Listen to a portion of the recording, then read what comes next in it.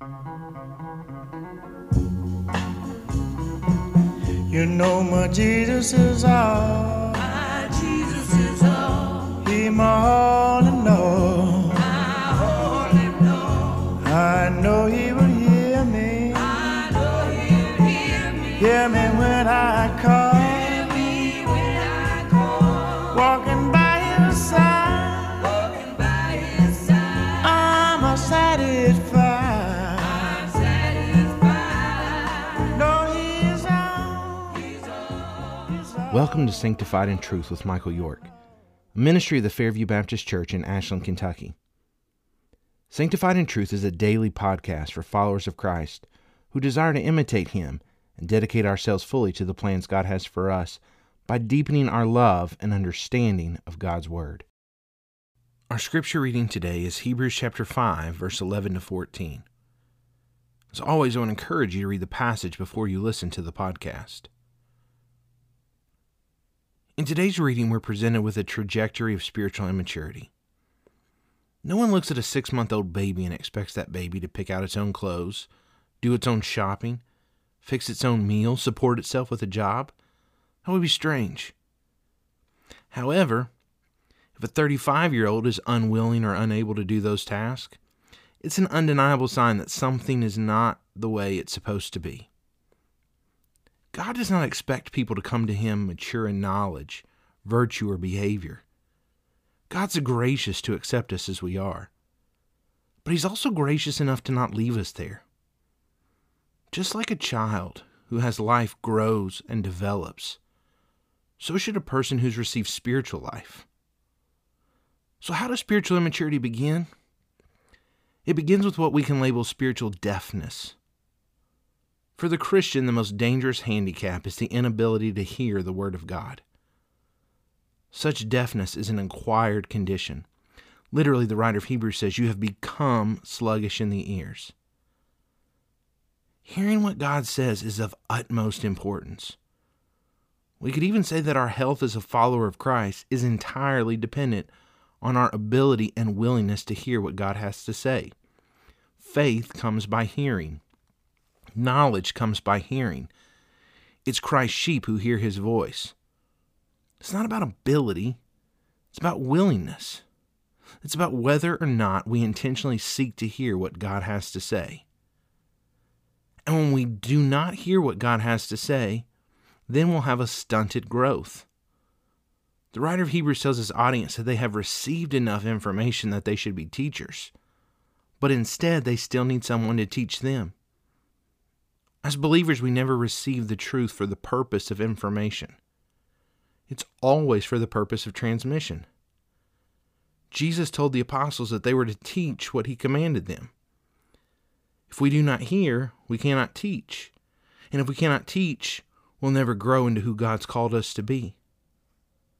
The final stage that's mentioned is an inability to function. The writer of Hebrews compares it to the development of a child. When a child is born, all it can handle is milk. They don't have the capacity to chew. They can't digest anything solid. The writer of Hebrews says that these Christians, even in their relatively advanced state, are only able to process the most elemental things of the faith, and that those elemental truths should have been mastered by them long ago. Notice, though, that the language he uses does not speak of knowledge so much as it does behavior. He says they are unskilled in the word of righteousness. He says they do not have their discernment trained. You see, the writer of Hebrews is not exasperated because these people cannot explain the hypostatic union. They can't distinguish infralapsarianism, supralapsarianism, and sublapsarianism. He's disappointed because they're not demonstrating a commitment to faith through obedience. If we want to grow in our lives, it begins as we hear truth. And as we grow in the truth, that's only then that we're able to be changed by the truth. Spiritual maturity can be defined as when your doctrine bleeds into your life. This is the goal for us. As we seek to think through the meaning, implications, and applications of this passage, we want to ask ourselves our 3 basic questions. First, what does this passage tell me about God? God has not abandoned us to fend for ourselves in the process of maturity. God has given us His Word. His Word is the most important tool for our maturity. These oracles, which is a reference to His Word, that He's given to us are for our good. They're supplied for our growth and our maturity. In other words, God wants us to grow, and He's given us everything we need to do it.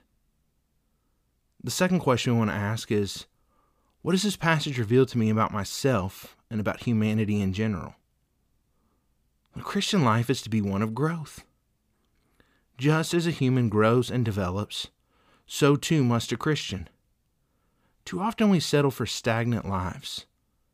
We accept doing nothing. We accept failing to mature. Many so-called Christians are happy to accept another year going by where they grow no closer to God and show no signs of maturity. Every day we ought to seek to grow closer to God.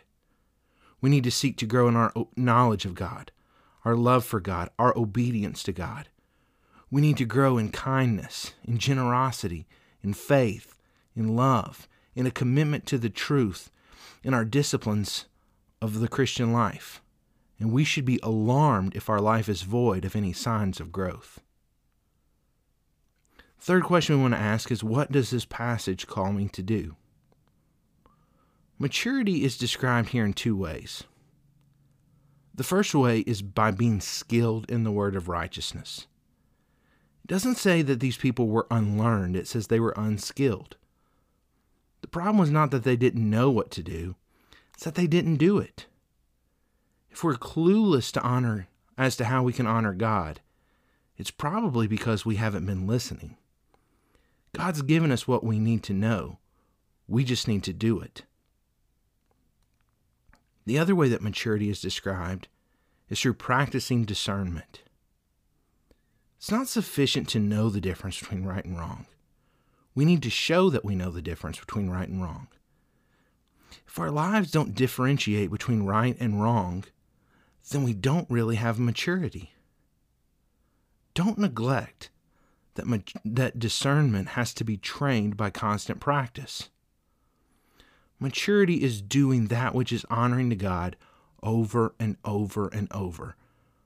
Maturity is doing whatever is pleasing to God so much that it becomes second nature to us. I like how Paul puts it in 1 Corinthians.